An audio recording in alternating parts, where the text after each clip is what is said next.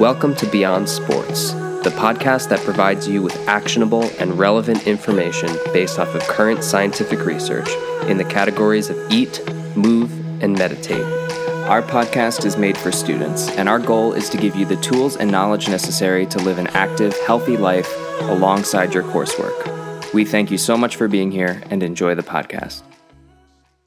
Hello, and welcome back to Meditate with the Beyond Sports podcast. I'm thrilled to be back sharing some things that I am learning and working with today with you in the realm of mindfulness and meditation. So today we're going to talk about the ethical roots of mindfulness.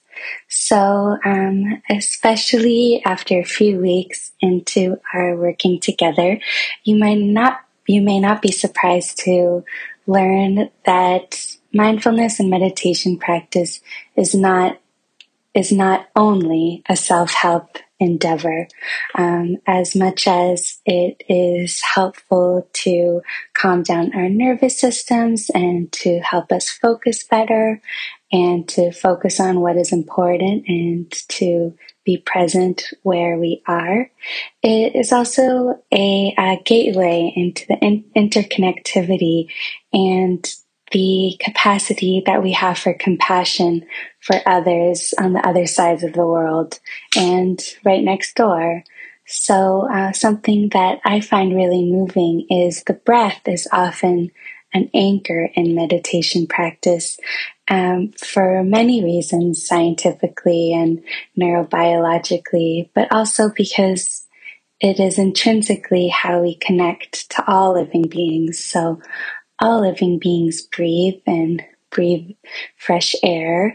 And it is also a way to recognize that my breath coming in and out has also been breathed and emitted from other beings, people and animals and trees that I don't even know and may never know me, but we're all sharing in this oxygen together. So I encourage you as you're breathing now to kind of tap into that interconnectivity of all beings doing the exact same thing as you, and kind of profound to think that truly we are not all that different.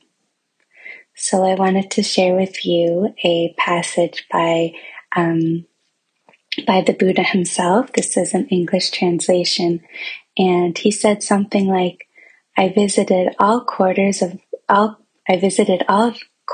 with my mind, nor found I any dearer than myself.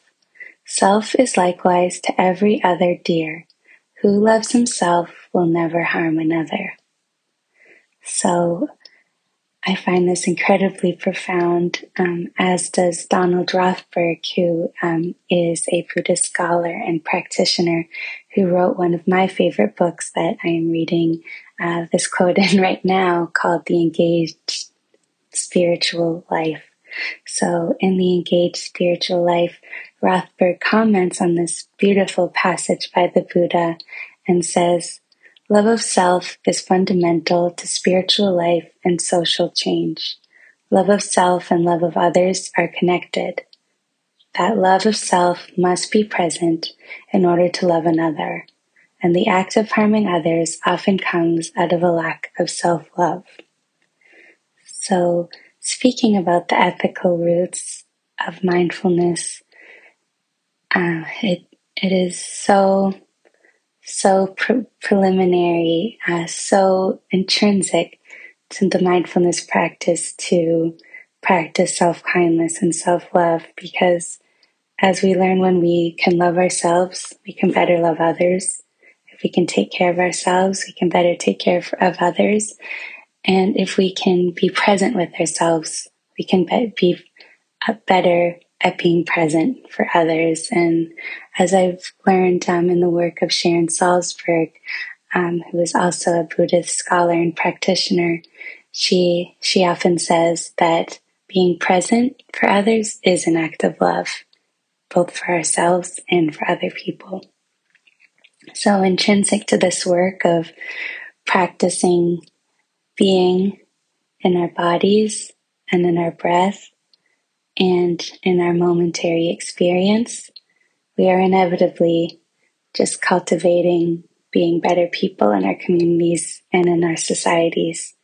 So I hope this is a little dose of inspiration to continue your mindfulness journey, and I look forward to continuing on together.